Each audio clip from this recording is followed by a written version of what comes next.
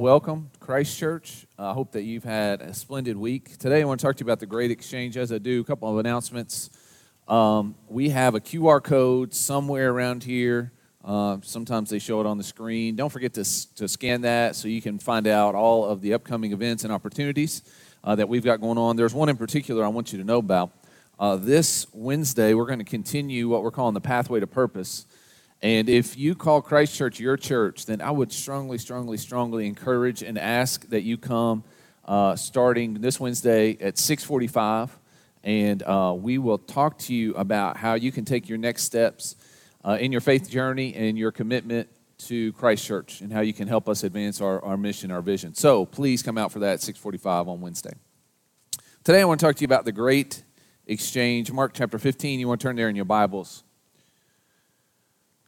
Mark chapter 15, if you want to turn there. Jesus was a perfect man. And we've been studying the Gospel of Mark for over a year now. And that's one of the things that I'm learning is just as a human being, he was incredible. He was tempted and tried in every way that we are, and yet he was without fault.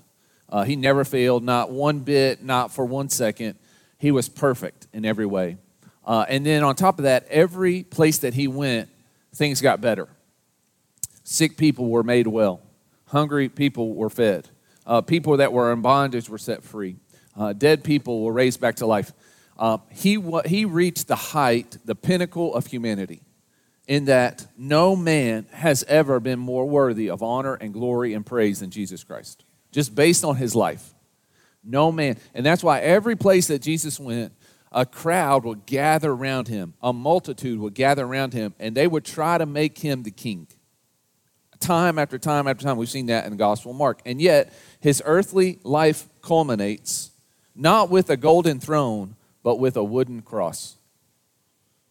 He's not coronated as a king and escorted to a palace. Instead, he's condemned as a criminal and handed over to die. And so this is the question I want to answer today. What happened? Why was the perfect man, the height of human existence, why was it nailed to a tree? And what does that mean for us today? Let's all stand together. Mark chapter 15, beginning in verse 1. As soon as it was morning, having held a meeting with the elders and scribes and the whole Sanhedrin, the chief priests tied Jesus up, led him away, and handed him over to Pilate. So Pilate asked him, "Are you the king of the Jews?" He answered, "You say so." The chief priests accused him of many things. Pilate questioned him again, "Aren't you going to answer? Look how many things they are accusing you of." But Jesus still did not answer, so Pilate was amazed. At the festival, Pilate used to release for the people a prisoner whom they requested. There was one named Barabbas, who was in prison with rebels who had committed murder during the rebellion. The crowd came and began to ask Pilate to do for them as was his custom. Pilate answered them, "Do you want me to release the king of the Jews for you?" For he knew that it was because of envy that the chief priests had handed him over. But the chief priests stirred up the crowd so that he would release Barabbas to them instead. Pilate asked them again, "Then what do you want me to do with the one you call the king of the Jews?" Again they shouted, "Crucify him." Pilate said to them, "Why? What has he done wrong?" But they shouted all the more, "Crucify him." Wanting to satisfy the crowd, Pilate released Barabbas to them, and after having Jesus flogged, handed him over to be crucified. Let's pray. Father, we do love you, and that's why we're here. We're singing songs to you, and we're praying to you. We've got our eyes closed and our head bowed. We've gathered around your word, we've gathered with your people, because in our heart of hearts, Lord, we know that we need you. Not just a little bit, Lord, but we're lost without you. We're desperate for you. And so, Lord, we come today with our ears as open as they can be, and our eyes as open as they can be, and our heart as open as it can be, and we just ask that you'll speak. And Lord, all those barriers that are in the way of us and your purpose, your plan for our life, Lord, I pray you'll tear all those obstacles down. Lord, I pray you'll speak through me today for your glory, for their good. As you stand there with your eyes closed and your head bowed, take a moment and pray for those around you. A lot of hurt in this room. a lot of burdens, a lot of anxieties. Lord, we lift them up to you. Pray for the people that may watch this online, that they might be edified, brought nearer to Jesus.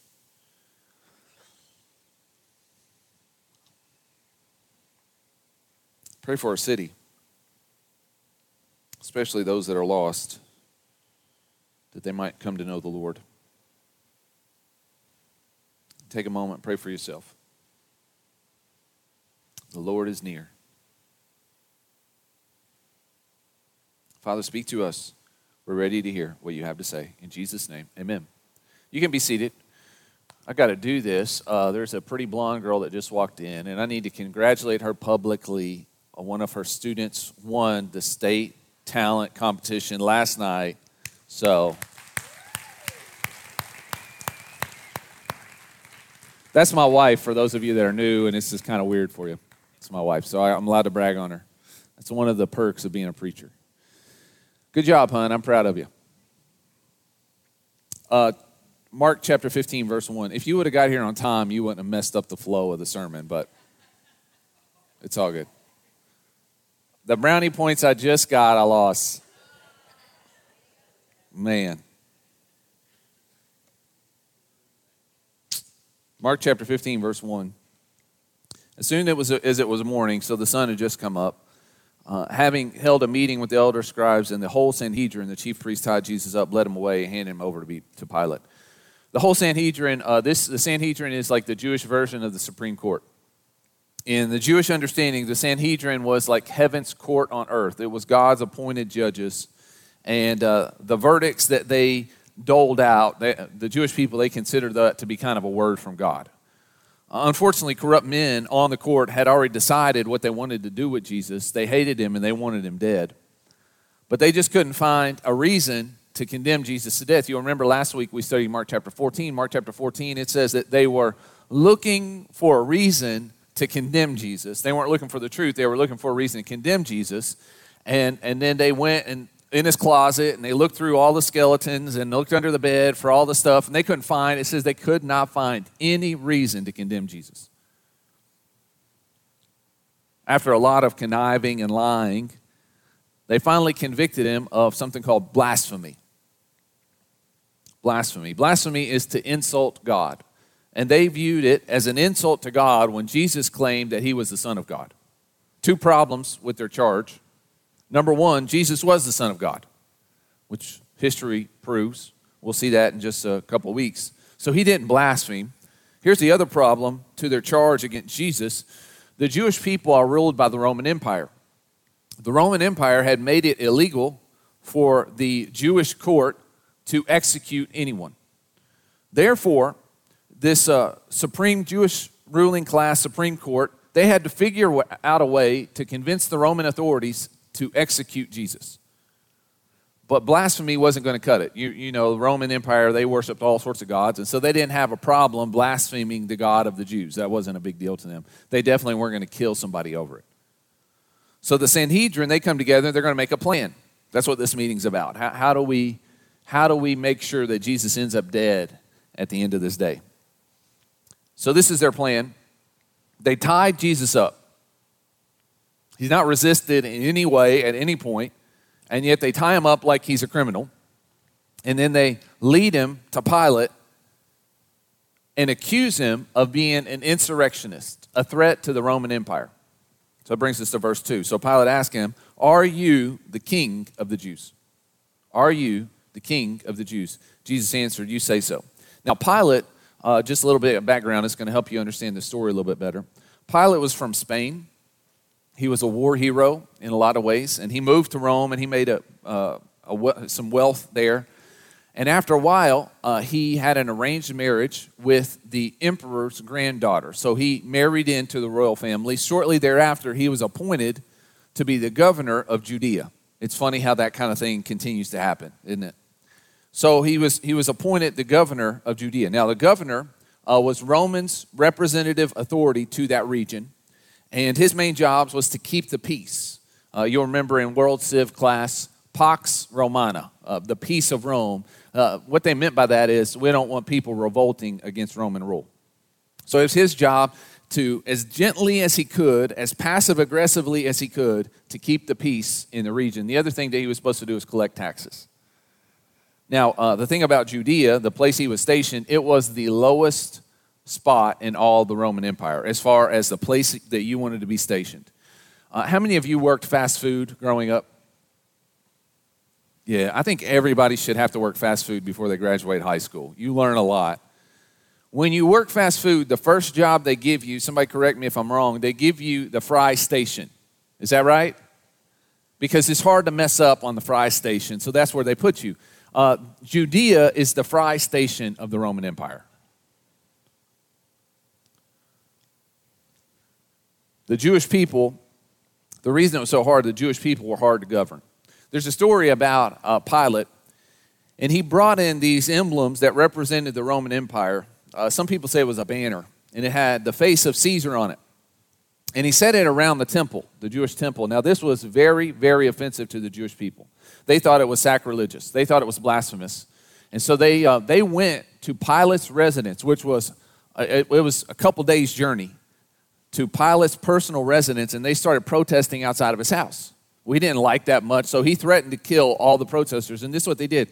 They pulled the collar of their robes down, and they stuck out their neck, as if to say, we would rather you cut our head off than to see those emblems at our temple. So these are some difficult people to govern. Pilate has been put in a tough spot because he's trying to make a name for himself. He wanted to climb the ladder. He wants out of the fry line in the Roman Empire, but these people keep putting him in no-win situations. And so he's kind of in a bad mood, and he asks Jesus, because he's irritated by these Jewish people again, he asks Jesus, so you are the king of the Jews? This is a sarcastic question because Jesus doesn't have the appearance of a king. You got to remember, he's been up all night. By this point, he's been beaten and spit on. His hair's a mess. Part of his beard's been ripped out. His eye's probably black. His nose is probably broken. He's in bad shape. His clothes are stained with sweat and blood. And he's alone. There's no generals by his side. There's nobody come to defend him. And so none of these attributes, outward appearances, give any idea that Jesus is royalty, that Jesus should be taken seriously. And so Jesus answers him, you say so. Now this is an idiom in this language. It's another way to say, I am the king, but not in the way that you think about being a king. In John chapter 18, verse 36, same story, a different biographer. He gives us these details. My kingdom, Jesus says, is not of this world. If my kingdom were of this world, my servants would fight so that I wouldn't be handed over to the Jews. But as it is, my kingdom is not from here. In other words, the source and scope, Jesus says, of my kingdom is otherworldly. Jesus is a king unlike anything you've ever seen, and he is establishing a kingdom that transcends all the other kingdoms.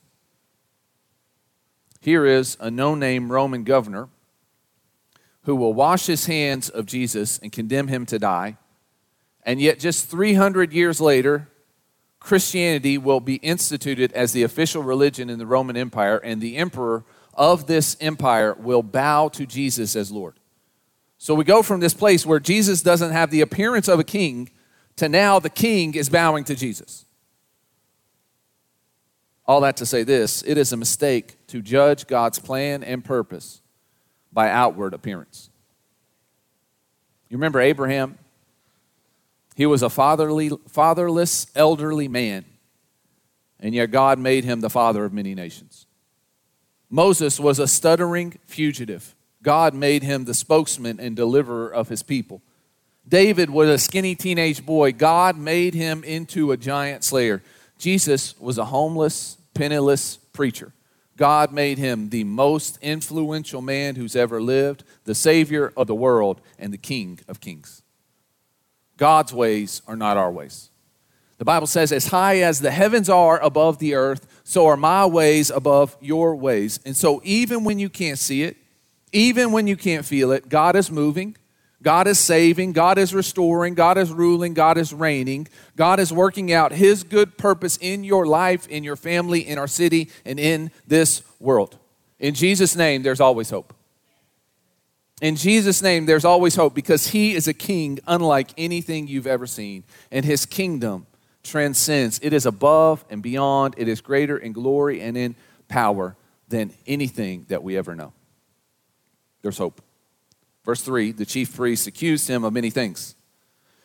Luke, another biographer of this same event, he gives us these details. There's three things that the Jewish leaders accused Jesus of. They say he's stirring up trouble in our nation. He's telling people don't pay taxes to Rome, and he's claiming to be king. Verse 4, Pilate questioned him again. Aren't you going to answer? Look how many things they're accusing you of.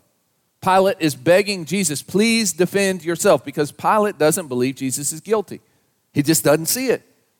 Problem is, if Jesus doesn't defend himself, he will be found guilty by default. Verse 5, Jesus still did not answer.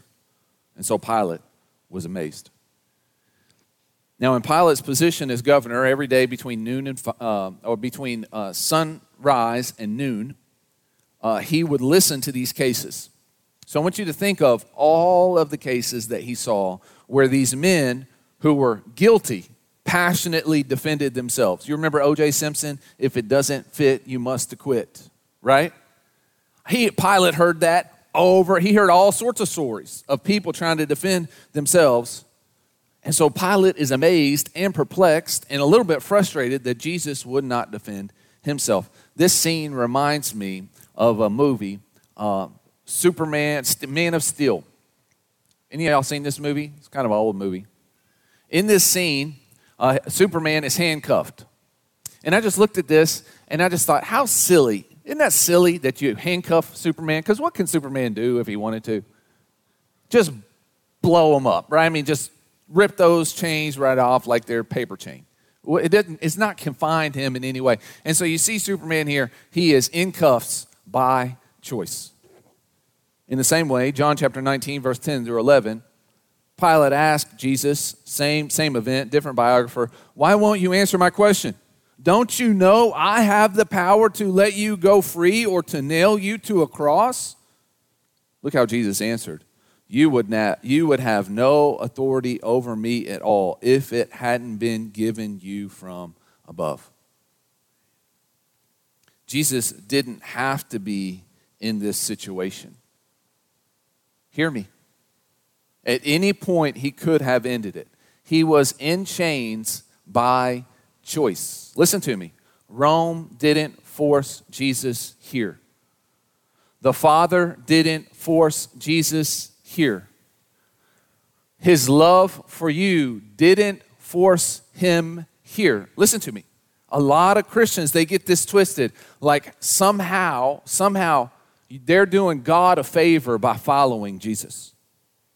Like that if you didn't end up in heaven, that God would somehow miss out, that God would somehow be empty. God is complete in and of himself. He needs absolutely nothing from any of us. There is nothing that forced him to do it. He did it by choice. It's by choice. Jesus didn't have to die for you. Listen to me. He chose to die for you. Huge difference. Didn't have to. Chose to. Pilate was conflicted.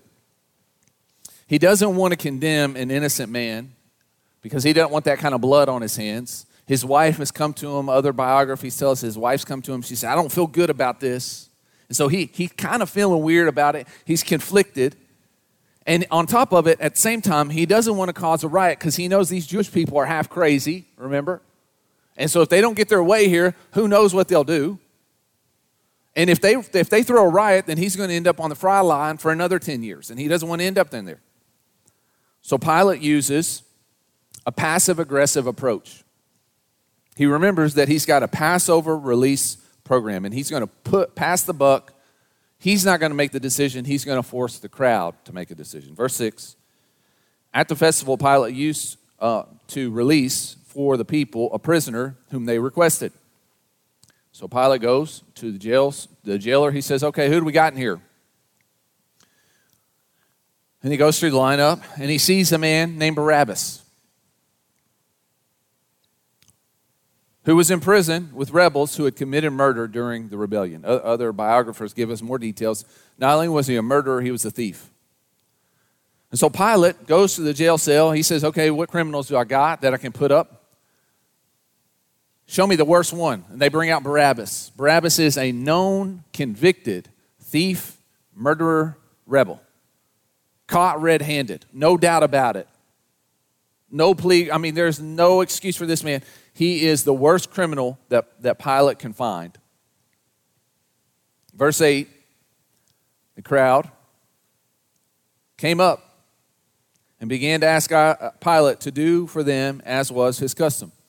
And so we see this crowd, and they're like, okay, give us a prisoner. That's your custom, to release somebody to us every Passover. Now this crowd, a lot of people, they'll say, well, this is the same crowd that praised Jesus as king on Sunday. They crucified him on Friday. I'm not so sure about that. This crowd, this is early morning. Most of this crowd are locals, because all the outer-towners, the people that just came in for the Passover, they wouldn't get there until about midday. And so these people were up in Jerusalem, the middle of the city, the very first thing in the morning. So chances are these are local people. Chances are they knew of Barabbas. Chances are they were advocates for Barabbas and maybe even rebels with Barabbas. And on top of it all, they were loyal to the Sanhedrin. So whatever the Sanhedrin said, that's what they would do. Verse 9, Pilate answered them, do you want me to release the king of the Jews for you? And so Pilate, he brings out two choices. He says, I'm going to release a captive, somebody that's been arrested. I'm going to release one of them to you today. Pilate, the worst criminal in the jail today, or Jesus? The criminal or the king? The one who's obviously guilty for the one all of y'all know is innocent. Verse 10, for he knew it was because of envy that the chief priest had handed Jesus over. They handed him over not because Jesus was guilty, not because he deserved to be handed over. They handed him over because they were envious.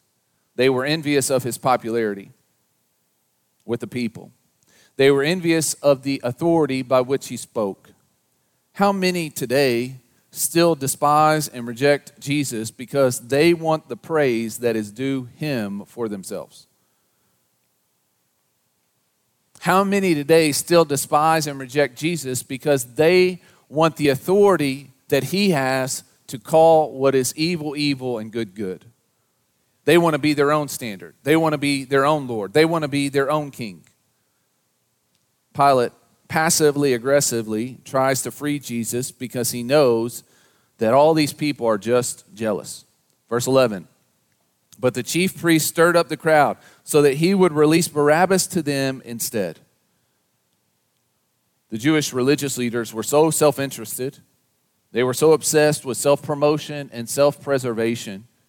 They didn't want to lose their position. They wanted a higher position, and so they hated anyone that threatened their place, to the point that they would rather align with Barabbas, the criminal, than to submit to Jesus, the king.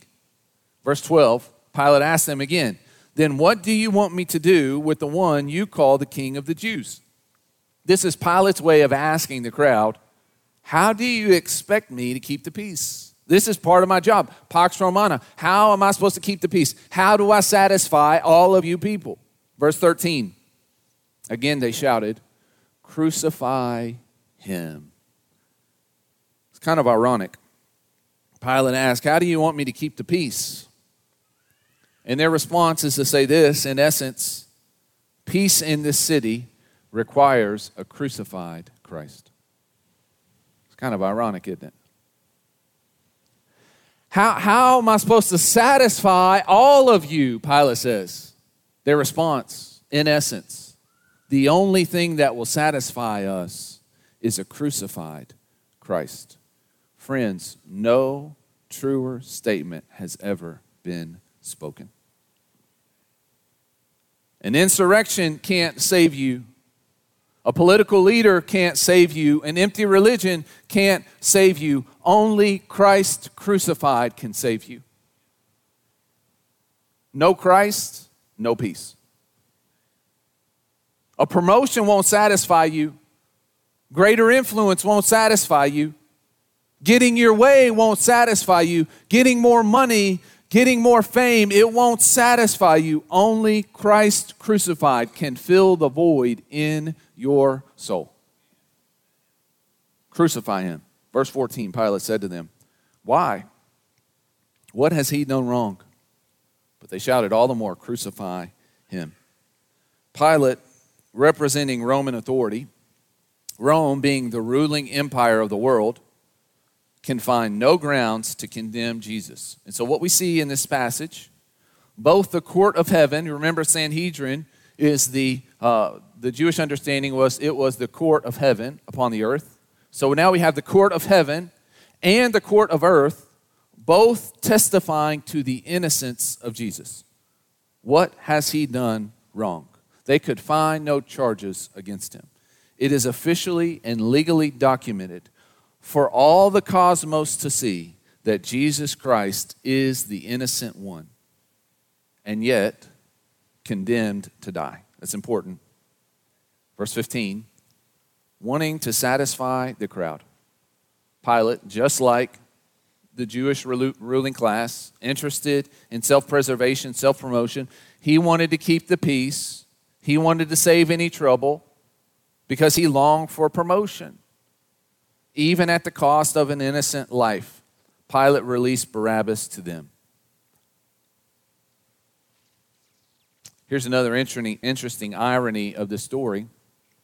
Pilate was obsessed with making a name for himself, and yet the only reason we know him is because of his association with Jesus.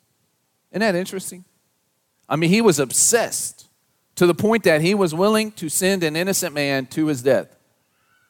To the point that he was willing to send the perfect man to his death because Pilate wanted to be greater.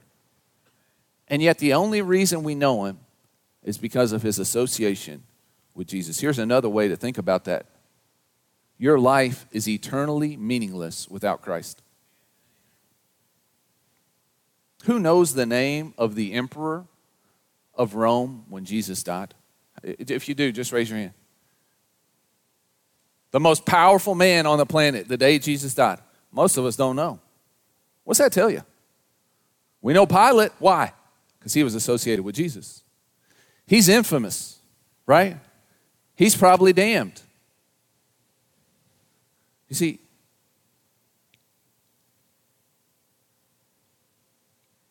only life in Christ matters eternally. But the moment that you're in Christ, all you do matters. Because apart from Christ, everything you're building is a sand castle. You realize that? Empires come and go. Kingdoms rise and fall. Presidents come and go. Nobody remembers. You can't name me all the presidents. If you can, I'm sure it's a song. Right? It comes and goes. None of this stuff matters unless you're connected to Jesus. And unless your efforts are bringing glory to his eternal name and building his eternal kingdom, everything you're doing in this life is meaningless. We only know Pilate because he released Barabbas and handed Jesus over to be whipped and killed. Here's the final irony of today, and this is what this passage is really all about. Do you know what the word Barabbas means? It's a compound word. Bar means son of. Abba, what's Abba mean? Father. So Barabbas means son of the Father. Interesting that the son of the Father was handed over in exchange for the son of the Father. Isn't that kind of strange? Isn't that kind of a weird coincidence? Randy told me we don't believe in coincidences. Isn't that right? So maybe God's trying to communicate something to us. Why was the son of the Father exchanged for the son of the Father? What's God trying to communicate? Mark chapter 10, verse 33, this is days before what's about to happen. Jesus says, we are on our way to Jerusalem where the Son of Man will be, what's that word? Handed over. handed over to the chief priests, the teachers of the law of Moses. They will sentence him to death and hand him over to foreigners. Acts chapter 2, this is Peter preaching the very first Christian sermon ever. He says, fellow Israelites, listen to these words. This Jesus of Nazareth was a man attested to you by God with miracles, wondrous signs that God did among you through him, just as you yourselves know. He was the perfect man. You know it. You saw it.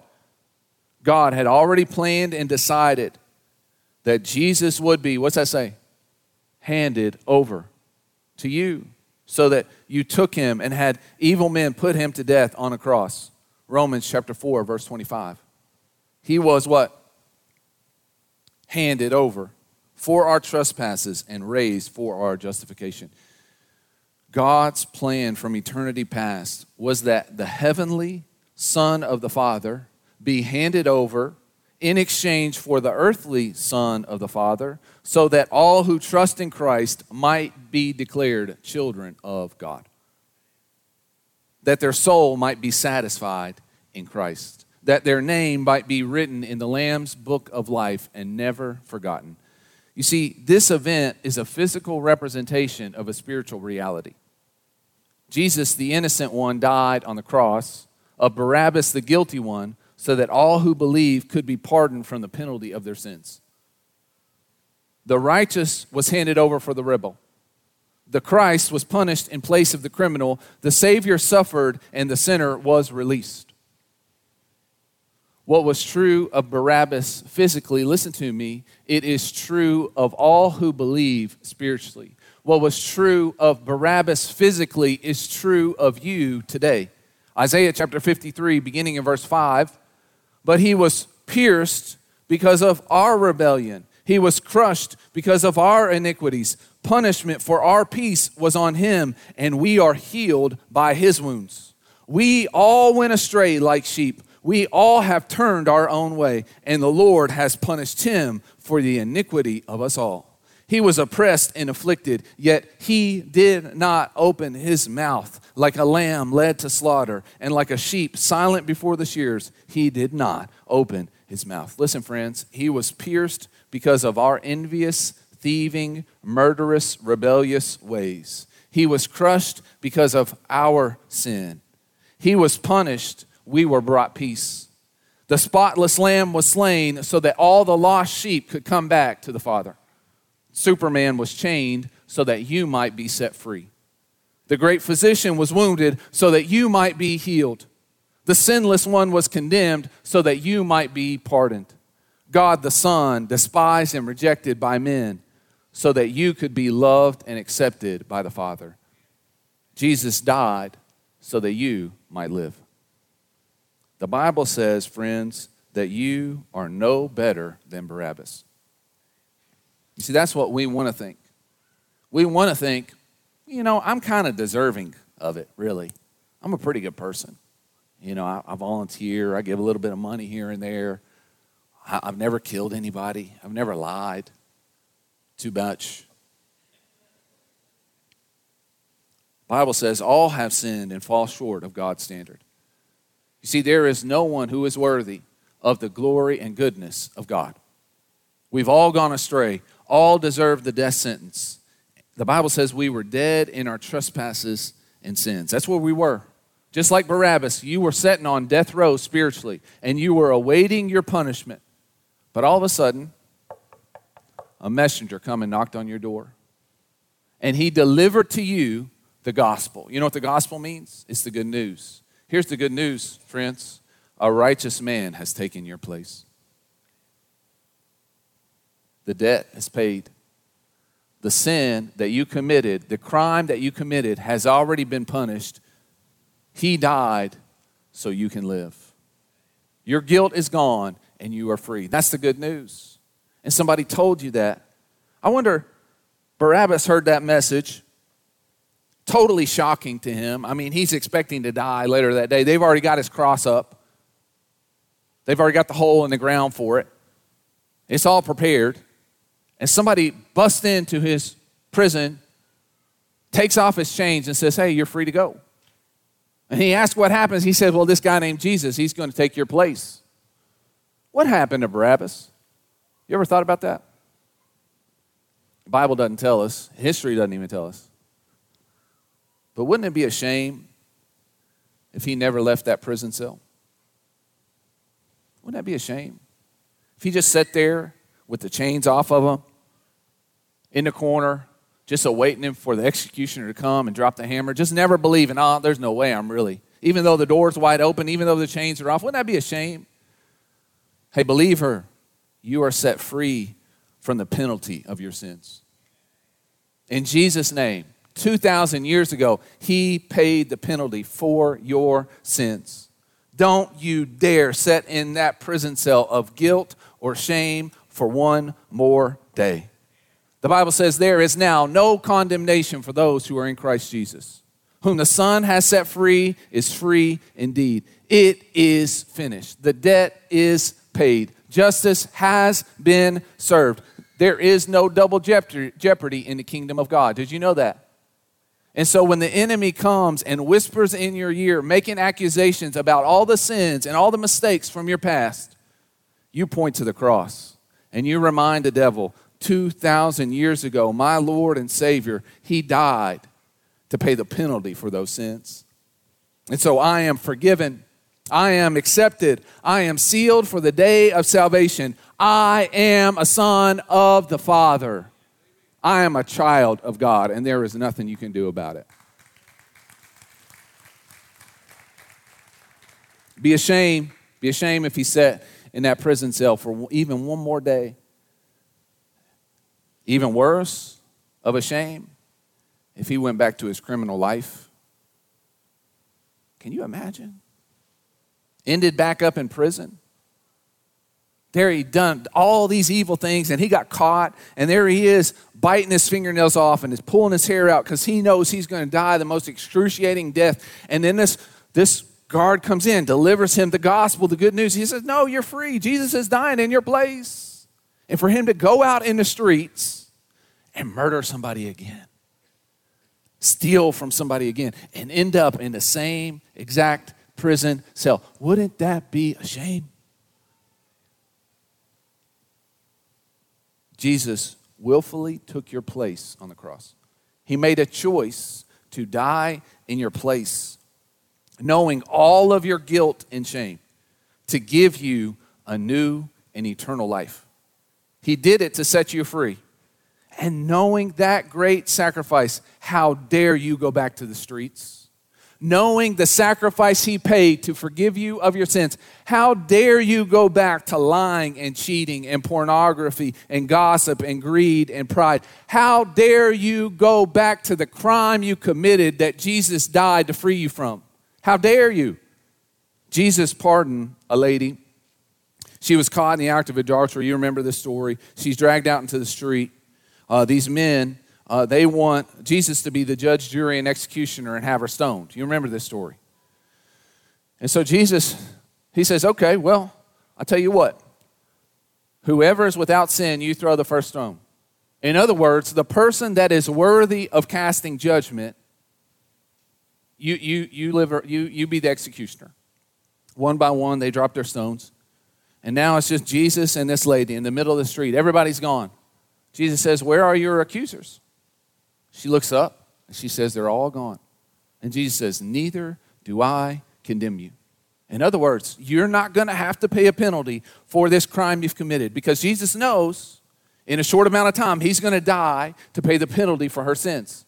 Now, what does Jesus say after he does that? The last statement he makes to this lady, go and sin no more.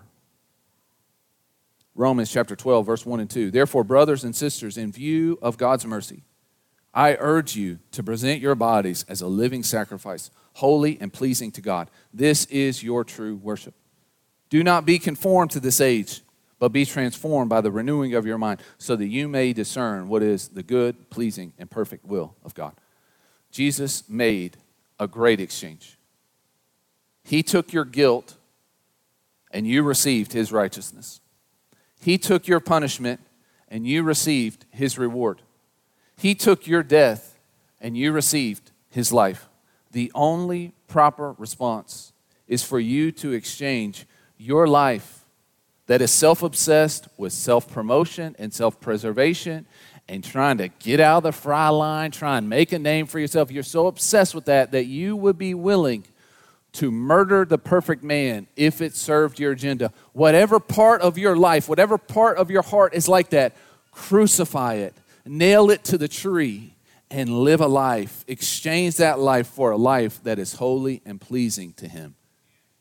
It's the only acceptable response. Let's all pray.